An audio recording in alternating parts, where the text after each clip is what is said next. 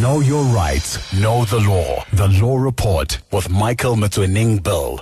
Welcome back, Afropolitans. My name is Kasi Tole, and as I mentioned earlier on, we are talking in particular about matters relating to the Chief Justice and his utterances that have led a lot of people to say perhaps this is something that he should or shouldn't have said. So I'd like to start with a person who actually penned an article that was published in today's Business Day, and this is Lawson Naidoo, who is the Executive Secretary of the Council for the Advancement of the South African Constitution. And based on that article, the council seems to have taken a very strong opinion against the Chief Justice's utterances, even going as far as to say, look, if the Chief Justice is going to insist on maintaining the type of religious posturing that he is taking on, then perhaps he should consider vacating the bench. I don't know if that's an ample summarization of what Cassidy said. But Lawson, just tell us about what motivated you to issue the article.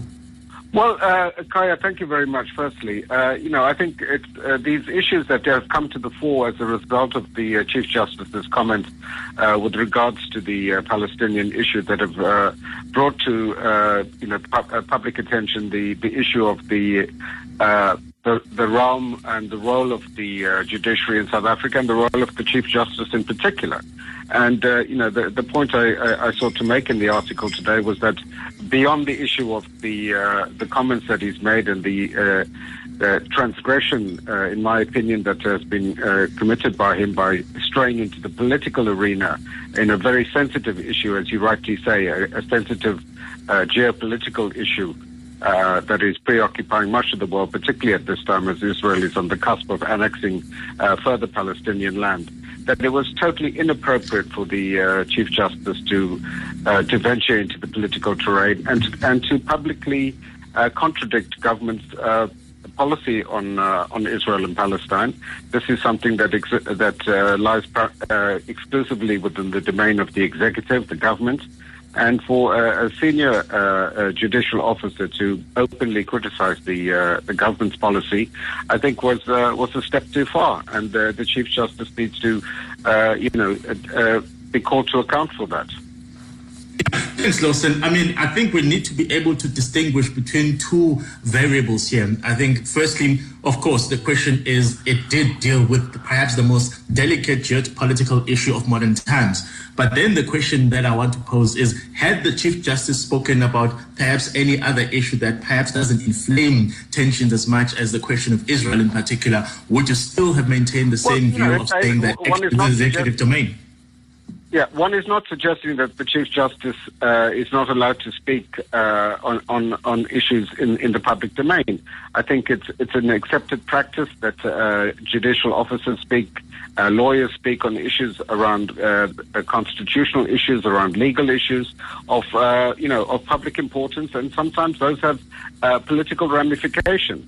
But in this instance, this was an issue that had primarily political ramifications rather than legal ones, and the Chief Justice sought to use a religious text to support his position, and that raises another problem within the secular society such as we have in South Africa. Is for the Chief Justice to seek to push his own brand of Christianity religious views into the Chief Justice into the public domain. That is something that I don't think is acceptable. First and foremost, he is the head of the judiciary in South Africa, occupying an incredibly important constitutional role as the Chief Justice and the head of the judiciary, and that office comes with deep responsibilities that he has to uphold and respect. Thank you, Lawson. Nicole, you are the CEO of Freedom Under Law, and matters of this nature are obviously matters in which you keep and maintain a very active interest. What was the Freedom Under Law's reaction to the video in particular that we saw of the Chief Justice and how he actually acquitted himself during that conversation with the Chief Rabbi of South Africa, Dr. Warren Goldstein? Good evening, Kaya. Thank you to you, and good evening to your listeners. We are concerned at the statements that were made. I think, as Lawson has already pointed out, the Chief Justice obviously occupies an enormously important role within our constitutional democracy. He is the head of our judiciary, constituting one of the three arms of government. And as such, he occupies a role very different from an ordinary citizen. It's not for him simply to slip in and out of his official role. In the public domain, as a judge, and particularly as the head of the judiciary, he is obligated to ensure the integrity and the independence of the judiciary. Now, that is not to say, and again, as Lawson has said, that judges shouldn't speak out on particular matters. They're authorities on law, and I think they should be encouraged to make their expertise known in respect of matters that pertain to legal subjects or administration of justice or the judiciary. But that was not the case in this particular instance. He strayed into the political domain, controversial topic. It may be, in fact, that this is an issue in which he will have to adjudicate upon, pronounce upon.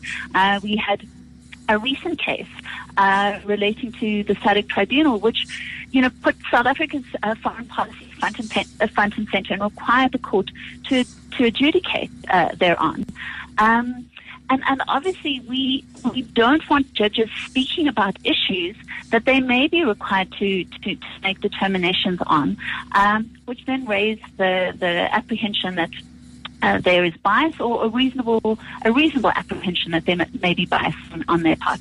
So we're of the position that these comments that were made are of concern, that they went beyond what is required of what we should see judicial officers, how they should comport themselves in public. I think, Nicole, the big tension point is going to be the question of where exactly lies the line between what we might refer to as political and judicial terrain. And I want to obviously interrogate that a bit further. But at this stage, I'd like to bring in Advocate Mark Oppenheimer, who's a practicing advocate of the Johannesburg Bar. And of course, him being a lawyer is a person who's used to managing conflicts and tensions on a daily basis. Mark, what are your first reactions when you then saw what then became a very viral video around what the Chief Justice was saying in that conversation with the Chief Rabbi of South Africa? Well, our starting point must be to look at the law itself and to ask ourselves, what obligations does the Chief Justice have? And that's spelled out in the Code of Judicial Conduct. So I'm going to read out a few sections of that code, which I think will be very useful for determining whether there has been a breach of the code or not. So firstly, the code says that a judge may be involved in extrajudicial activities, including those embodied in their rights as citizens, if such activities are not incompatible with the confidence in or the impartiality or the independence of the judge. Then it says a judge must not belong to any political party or secret organization, and unless it is necessary for the discharge of judicial office, become involved in any political controversy or activity. So this gives us some idea of what the framework is. So first of all, we know that judges do have the rights that citizens have, like rights to freedom of speech and freedom of religion, but that there are some constraints. So we know that there's restriction on being involved in a political party. Now, the key term here that I think we've got to consider is being involved in any political controversy. Now, I think one way of determining what that term means is to have a look at other things that were said during that discussion of the Jerusalem Post. Now, the conversation starts off with a discussion about the killing of George Floyd, and the Chief Justice is asked to comment on that. And this is a matter that is clearly very controversial. It's a very controversial issue, what is happening in America. And the Chief Justice says that the United States of America has failed in their implementation of their Constitution, and that they're paying near lip service to human lives and equality. He's then asked about what his views are on the tearing down of statues in America. A number of statues have been torn down, and the editor-in-chief of the Jerusalem Post expresses a concern that this amounts to an erasure of history. And the Chief Justice says the following: I wouldn't be critical of those that were tearing down statues that are representative of the evil past. But I would say that what the message that the protest and the tearing down of those statues communicates is this, that we have failed as leaders. And then he talks about how we need to, as a society, try and eradicate racism. And he goes on to quote the Bible when discussing this point. He quotes Matthew 5:44, which says, "But I say unto you, love your enemies, bless them that curse you, do good to them that hate you, and pray for them which despitefully use you and persecute you." Okay, so we have the use of a religious text talking about a controversial issue. But I note that Catholic had said nothing about this. There's no complaint from the BDS movement or from the ANC about the Chief Justice's opining on a controversial issue. Now, this is because I think there is a distinction between a controversial issue, like the demonstrations that are going on in America, and like the question of destruction of statues, and a political controversy.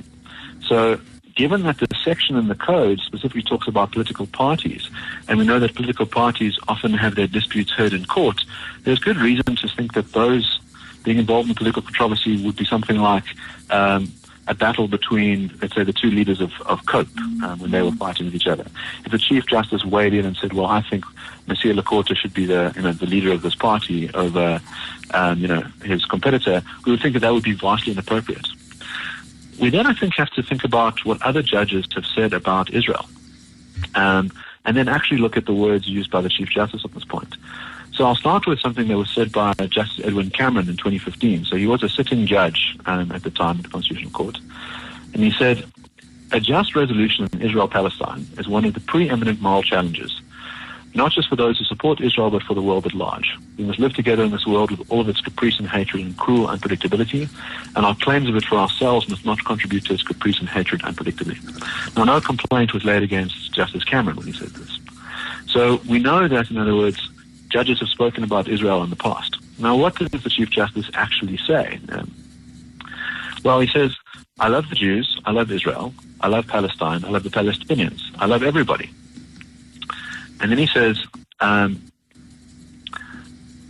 cannot as a Christian do anything other than love and pray for Israel because I know hatred for Israel by me and for my nation can attract unprecedented curses upon our nation. So what I think should happen, I think as a citizen of this great country that we are denying ourselves a wonderful opportunity of being a game changer in Israeli-Palestinian situation. We know what it means to be at loggerheads, to be a nation at war with itself. And therefore the forgiveness that was demonstrated, the understanding, the big heart that was displayed by President Nelson Mandela, and we the people of South Africa following his leadership, is an asset. That we must use that around the world to bring about peace where there is no peace, to mediate effectively based on our rich experience." So he hasn't picked sides. He's made it quite clear that he thinks that he loves Palestine, he loves Israel, he thinks that South Africa's got a rich history that it can draw upon to help resolve conflicts. It's very much in line with what was said by Justice Cameron. So, Nicole's concerned that a party couldn't get justice in a hearing before Mogoeng, I think is inaccurate. It's not clear that he's tipped his hat in favor of one party or the other. There's no sense of a bias. And on the question of government policy, he specifically starts off by saying that he is bound by government policy. And he's not really saying anything in contradiction of it, besides this notion that this is a long-standing conflict, and maybe we could have something to offer on it. All right. Thank you very much for those insights, Mark. And I think obviously it's going to be the issues that we're going to deliberate on, particularly given what your understanding of what the issues are and what the lack of risk is, if I may call it, is. But we'd like to take a short ad break before we come back and speak to our three guests on this big issue of the Chief Justice and his views on Israel and Palestine. The Law Report with Michael Mogoeng Bill, Kaya FM 95.9. Welcome back, Afropolitans. My name is Kasi Tola, sitting in for Michael this evening, and this is indeed the Law Report. We are talking about a very delicate matter today, and this is the matter relating to the Chief Justice and his public utterances, which have drawn condemnation and praise from different circles. And of course, we'd like to hear your views about whether you feel that the Chief Justice went a bit too far, or whether you believe that perhaps the freedom of expression is an entitlement that we all share, so him owning the robe of the Chief Justice shouldn't shouldn't actually prevent him from saying the type of things that he's saying. We also know that religion tends to be a very personal matter for a lot of us, and the CJ himself included in that. And of course, we know that he also holds his religious beliefs very dear. He does practice as a pastor, so of course, it shouldn't have surprised us that he holds very dear religious beliefs. But in the context of the position that he holds, do you feel that he perhaps should not or should have said the things that he said? So please do feel free to call us. We're on 086 00 959, and you can even tweet us at KFM95.9, or you can tweet me directly at Karuska Kaya to share your views on whether you think perhaps some of the reactions to the Chief Justice's utterances have been overboard or indeed measured. I do have on the conversation 3 individuals who are able to give me some interesting insights into what they think. And we have Lawson Naidu, who represents CASAC. He is the executive secretary there. We've got Nicole Fritz, who is the CEO of Freedom Under Law. And also just before the break, we heard from Advocate Mark Oppenheimer, who's a practicing advocate at the Johannesburg Bar. Now, my 3 guests said their initial inputs, and of course, the summary of that is that from Mark's view, the obligations and the duties of the Chief Justice have not been transgressed in this part, because in Mark's opinion, he said he loves the Jews and he loves the Palestinians, so perhaps the issue isn't as great as what we've made it out to be. And I think Nicole and Lawson's views, there was perhaps the Chief Justice overreaching. Now, Nicole, I want to put something to you in that I want to ask, and I think a lot of listeners will be curious about that, what exactly is the risk here? Because I'm thinking here, well, if a matter relating to this question may find its way into the Supreme Court or even the Constitutional Court itself, what you might find is what you might find is that, you know, even in the Constitutional Court, if a matter relating to this would even be ventilated, then there are 11 Constitutional Court justices and the quorum is 8. So perhaps you could simply say a recusal will be sufficient. Does that not then mitigate the risk around the issues that perhaps one of the justices of the Constitutional Court may hold particular views? So I want to just respond to Mark. I think, first, I think he's been slightly disingenuous in terms of his capturing of what the Chief Justice said. I mean, what he omits to mention is that the Chief Justice goes on to decry what he essentially is holding out as South Africa's condemnation of Israel, and draws a comparison with the fact that he sees silence from South Africa in its condemnation of states that have colonialized, have been responsible for colonialism in South Africa, whereas Israel is drawing all this fire from South Africa when it has, its actions have never amounted to that.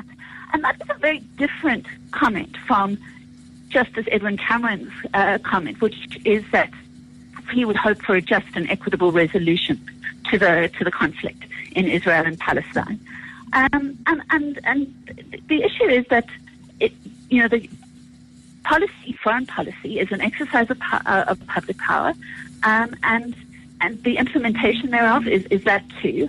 And so I'm surprised that Mark, as an advocate, would suggest that is not a potential topic that comes before the court.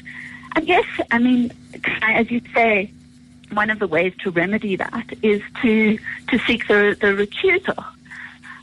But, in a court like the Constitutional Court, for instance, it's a requirement that a number of judges, constitute quorum, and here, so it's very disruptive to actually have.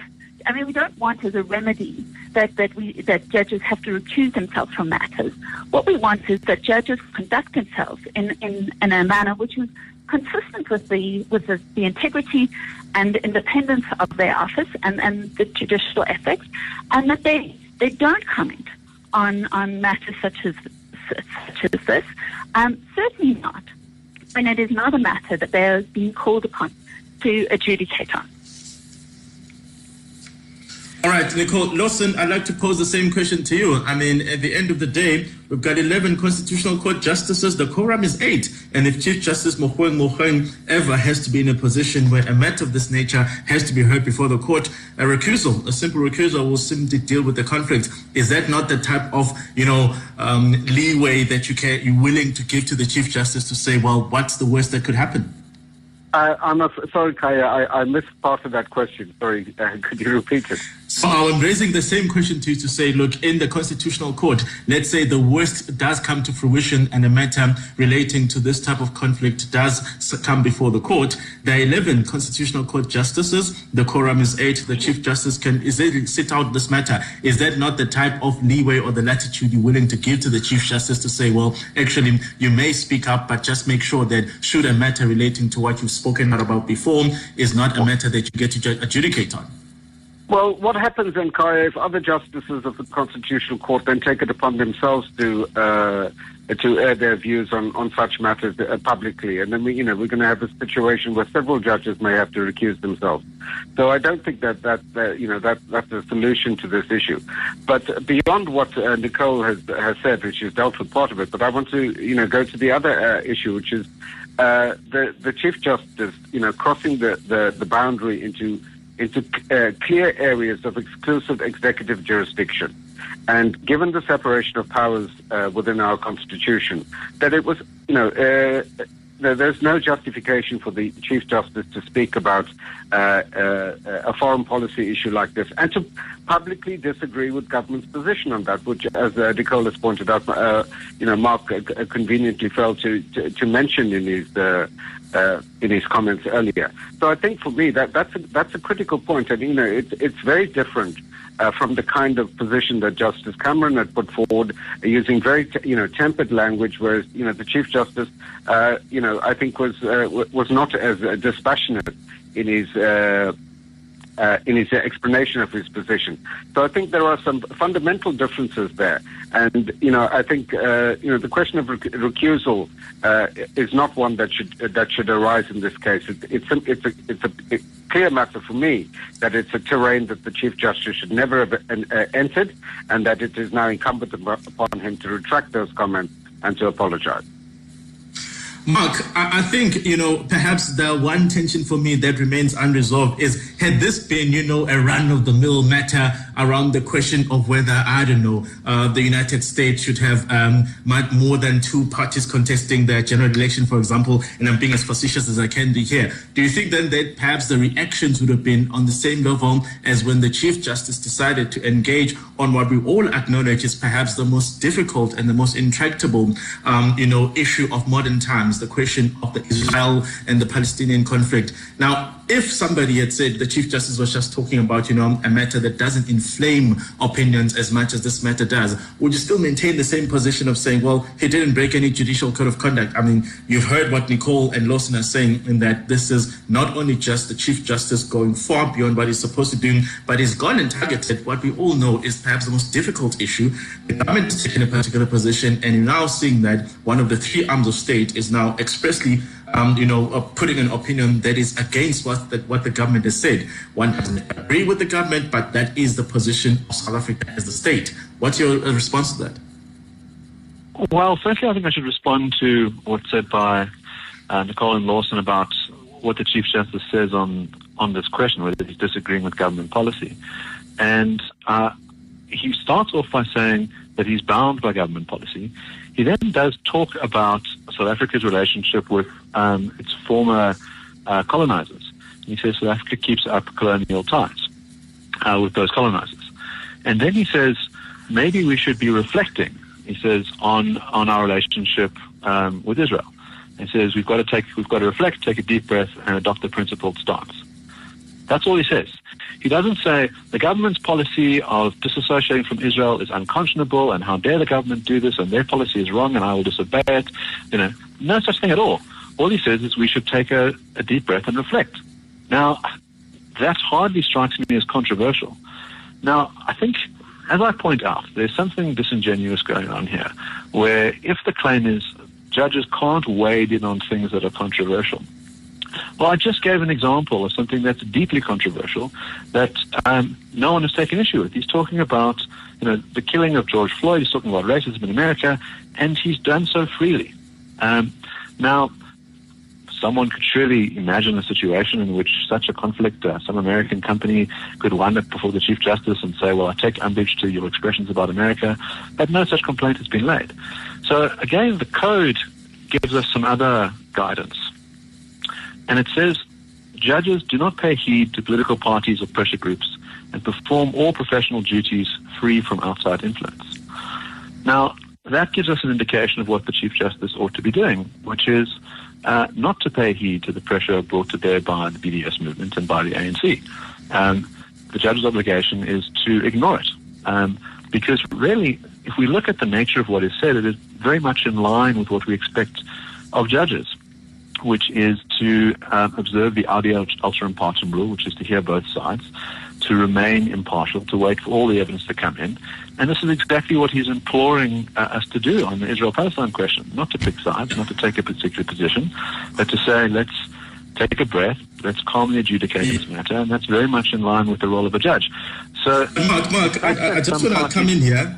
Mark, I think, what it sounds like you sort of are putting this, you're giving the Chief Justice license to exercise this plausible deniability. So just because he opens up his statement by saying, I love the Jews, but I also love the Palestinians, I do this and I also do that, means that, he has reached some balance in his discourse. But I still think that the key issue that a lot of people are deliberating on is that a person who expresses an opinion one way or another on the Israel-Palestinian situation is a person who's definitely going into the type of political terrain that creates the type of tensions that people are now fighting against, to say, look, everybody's got a view, everybody's got a particular position on this, but we've decided that we must be bound by what the state's position is on this matter.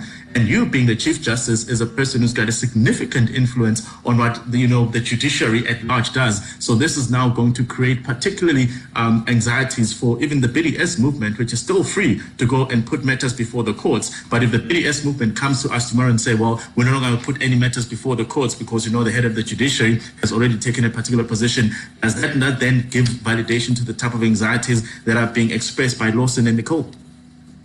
Well, actually, that's an interesting point that you raise. So the editor of the Jerusalem Post asks him to reflect on the BDS movement, and he refrains. He says, look, I can only talk abstractly, and I'm not going to make any statements about BDS. So that shows the sense of impartiality. He doesn't... We don't have a situation where the Chief Justice has picked a side in this Israeli-Palestinian conflict. Now, I think you might have cause for complaint if he'd said,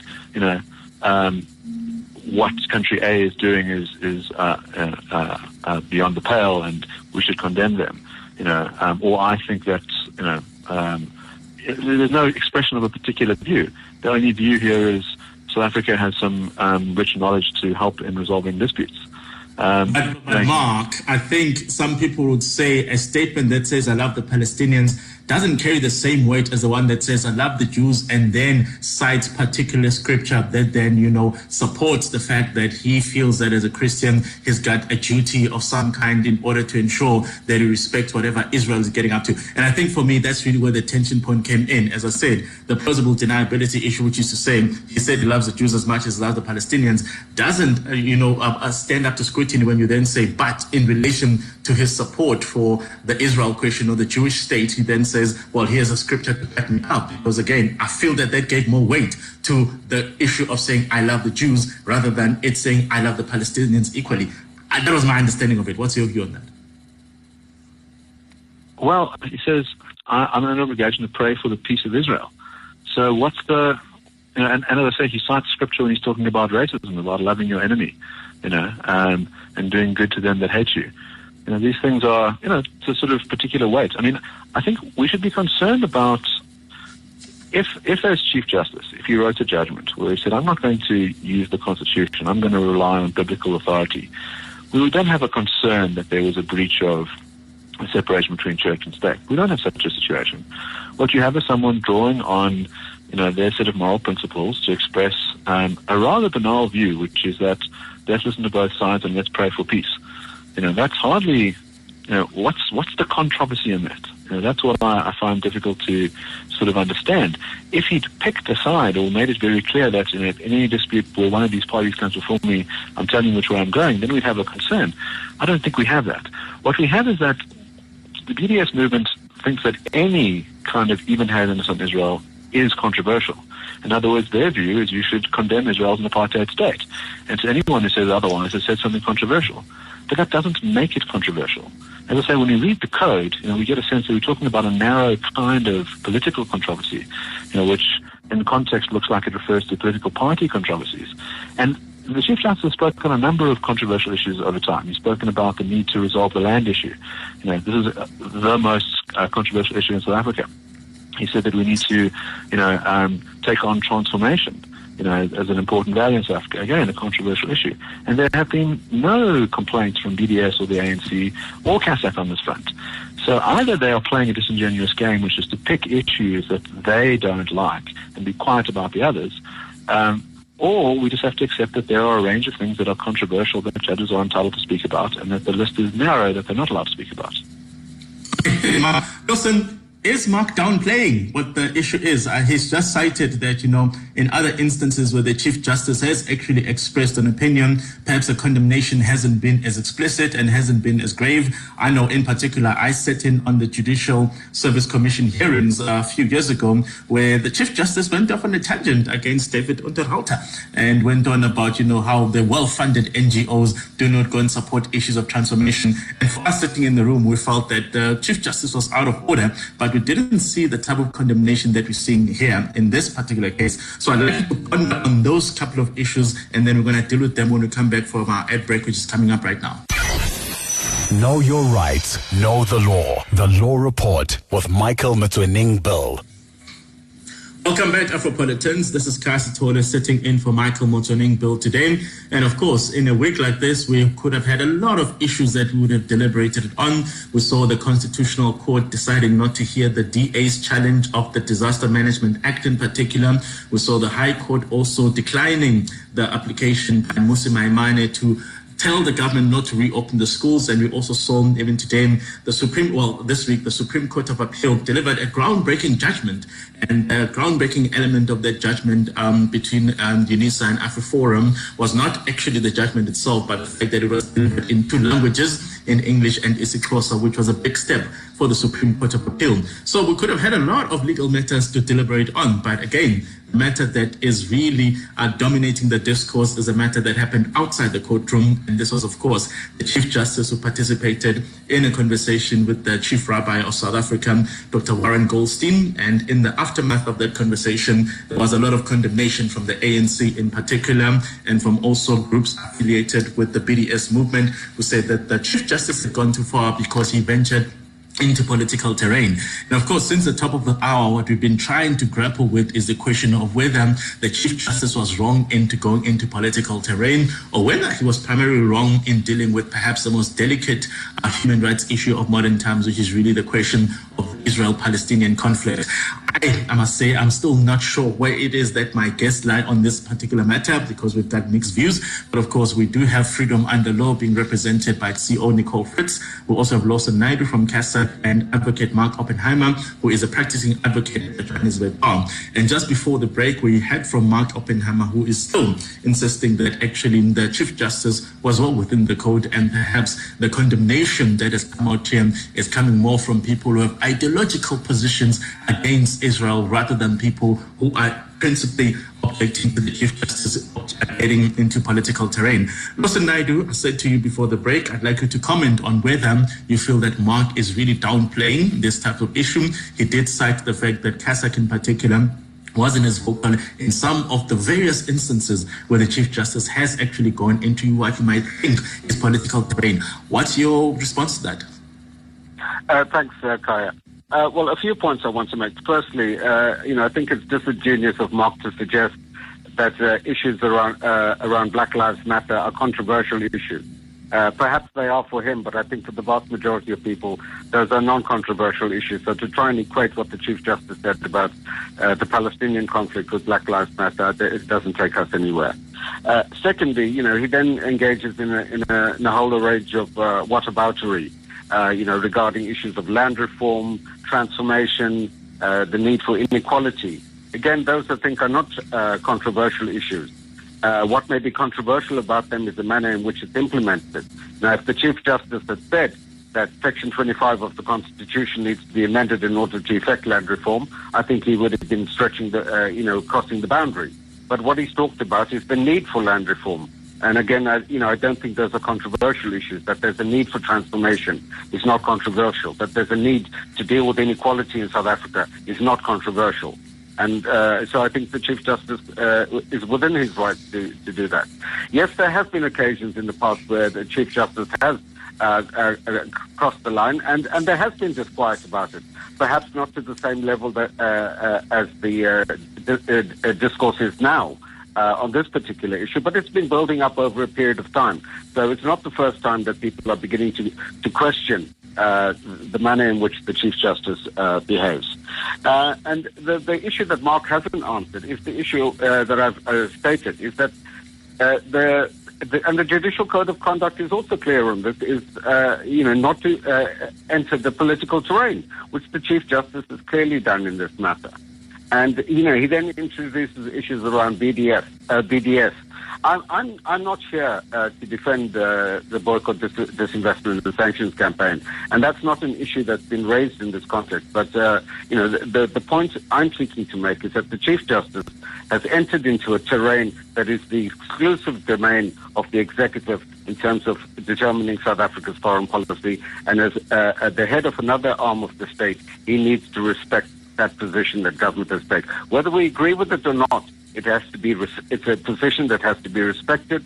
And as the Chief Justice, he should not be publicly commenting on those issues. No, you've heard the sentiments of Mark and Lawson. What's your view on particularly Mark's, insistence that we are just really making a storm out of a small teacup in this case? So I'm in disagreement with Mark.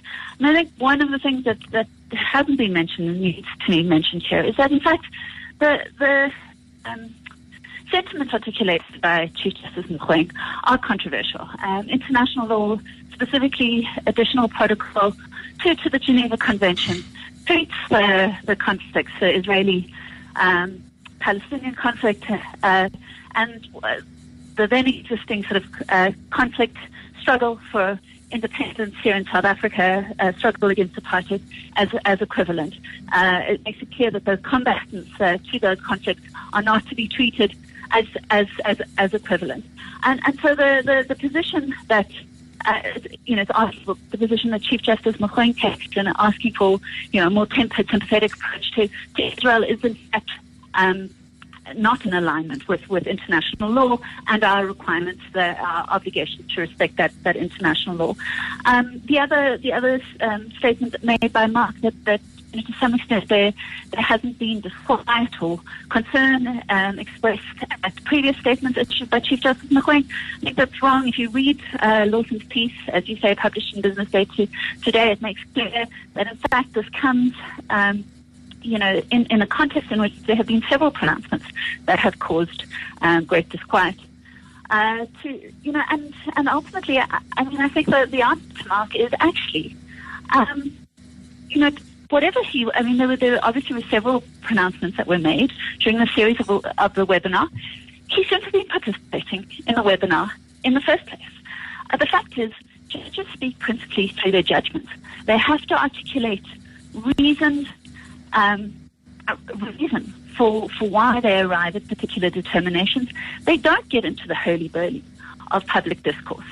And if they did, that would go to impair and impede the integrity and respect that we have for the judiciary. And the consequence of the enormous role and responsibility that they carry is that they don't get to just shoot the breeze and sort of hang out on a webinar and pontificate on issues of the day.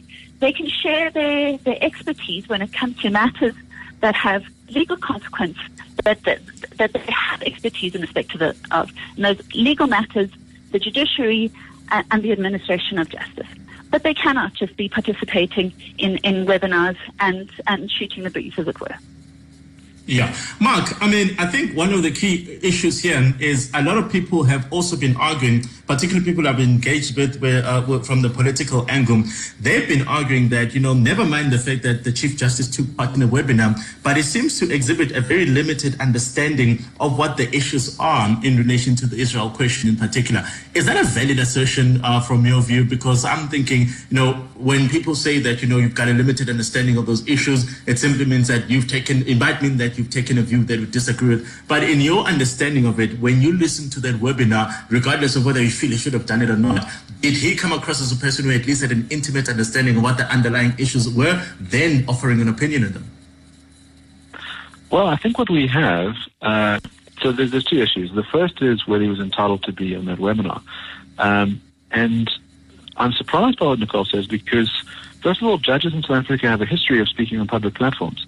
Dennis Davis, who's an incredibly well-known judge in the Western Cape High Court, had a TV show, Judge for Yourself, for many years. He speaks at the Grahamstown Festival every year at ThinkFest. He expresses his views on all sorts of matters. And it's quite important that the South African public is able to engage with such a sophisticated mind as Judge Davis. Edwin Cameron has spoken at a number of book launches. The extract that I gave is from a book launch at around the former Chief Rabbi, Rabbi Harris.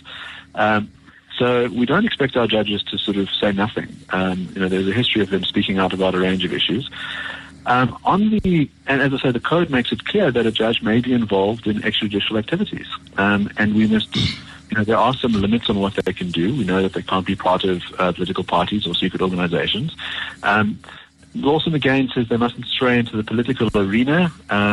We must read the code as it stands. And it says become involved in any political controversy. Now, you might think that a judge must abide by the separation of powers, but, in other words, if Mogoeng started issuing policies on Israel and said, well, as the Chief Justice, I say we're going to do X, Y, Z in our relationship with Israel, well, that would be, straying into the field of the executive, but he hasn't done that. All he has said is that I'm bound by the policy of the South African government, and, it is a policy we should reflect on. That's it. I don't see how that strays into any field. Now, again, it strikes me as very bizarre that Lawson doesn't think that the Black Lives Matter movement is controversial. In other words, we're talking about one of the most controversial issues in modern history. The role of the police, the role of race in America, the role of racism, of inequality, of what to do with our history. There's a specific question there about dismantling of statues. Statues of the founding fathers have been taken down. This is a question that was put to the Chief Justice. This is a controversial issue. Now, I don't think it is prohibited because I think the code is talking about a certain kind of political controversy. And I think that the Chief Justice is free to speak about that, and Lawson hasn't denied that he's free to speak about it. And I don't think you can sort of play this game where you say, well, all the things that I like that you've said. So I like what you've said about land reform or transformation. I'm not going to complain about that, even though I accept that there are going to be different views from people, and some will see it as a controversial question. I'm not going to say a word about that. But Israel, that's one of the things that I really have to, make sure that you are silent on. Even when what you're saying is, let's be impartial about Israel. That in and of itself is so controversial. Like, let's hear both sides of this, or let's pray for the peace of this, Jerusalem or of the country. That's controversial. Strikes me as very odd. There's no side picking here. He didn't say, if the BDS ever come before me in the court, I'll ensure that they're destroyed. He says, I'll refrain from talking about that topic. I'm only going to speak in abstract principles. So when we talk about the role of the judiciary, we must really, as lawyers, look at what the legal regulations say, and it's pretty clearly spelled out in the code. What we may like them to do is a separate question. Someone may have a preference for judges to only express themselves with their judgments, but the code doesn't say that. The code gives them much more latitude. All right, Mark, thank you for those insights. Nicole, I'll come to you first. We need to sort of then figure out what happens next. From my understanding, the Chief Justice hasn't responded publicly to any of the comments that have been made around his position and his participation in that conversation. Should we expect him to respond? And if we do expect him to respond, what exactly is it that we want him to say? He's already said these things. So even if he says right now, okay, fine, I no longer say the way I said it, people will still always have these anxieties to say, but actually you believed in that, you once said it. So we still think that the tensions surrounding your ability to adjudicate fairly on matters that might come before the bench relating to these issues is going to be compromised. Is this really us saying that he's eternally condemned? No, I think you're right. So I think there's a certain amount of damage that has been done that, the genie's out of the bottle. It can't be taken, forced back in. But I do think as the highest judge in the land, kind of the apex representative of our judiciary, a model for all other judges. He could say, I misspoke, I misjudged, I exercised my discretion badly there, I should not have participated, I should not have made those views known in the forum in which I did. I apologize to South Africans, and I apologize to my fellow judges for bringing ignominy and disrepute to the judiciary, and I shall be far more cautious going forward in respect of how I exercise my discretion to participate in these events. I just want to say, just to wrap up, Mark mischaracterizes the comments that have been made.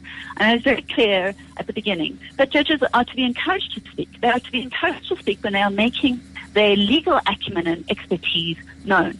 That is why they have been appointed. They do speak principally through their judgment, but when they are forwarding and advancing the study of law or our public's understanding of legal matters, they should speak. But when they have no more expertise on any matter than you or me, as judges, because that role is so enormous in our society and our constitutional democracy, and they don't just slip in and out of that role, they should choose to be quiet. They shouldn't be participating in these types of events where there is real risk of impeding the integrity and independence of the judiciary.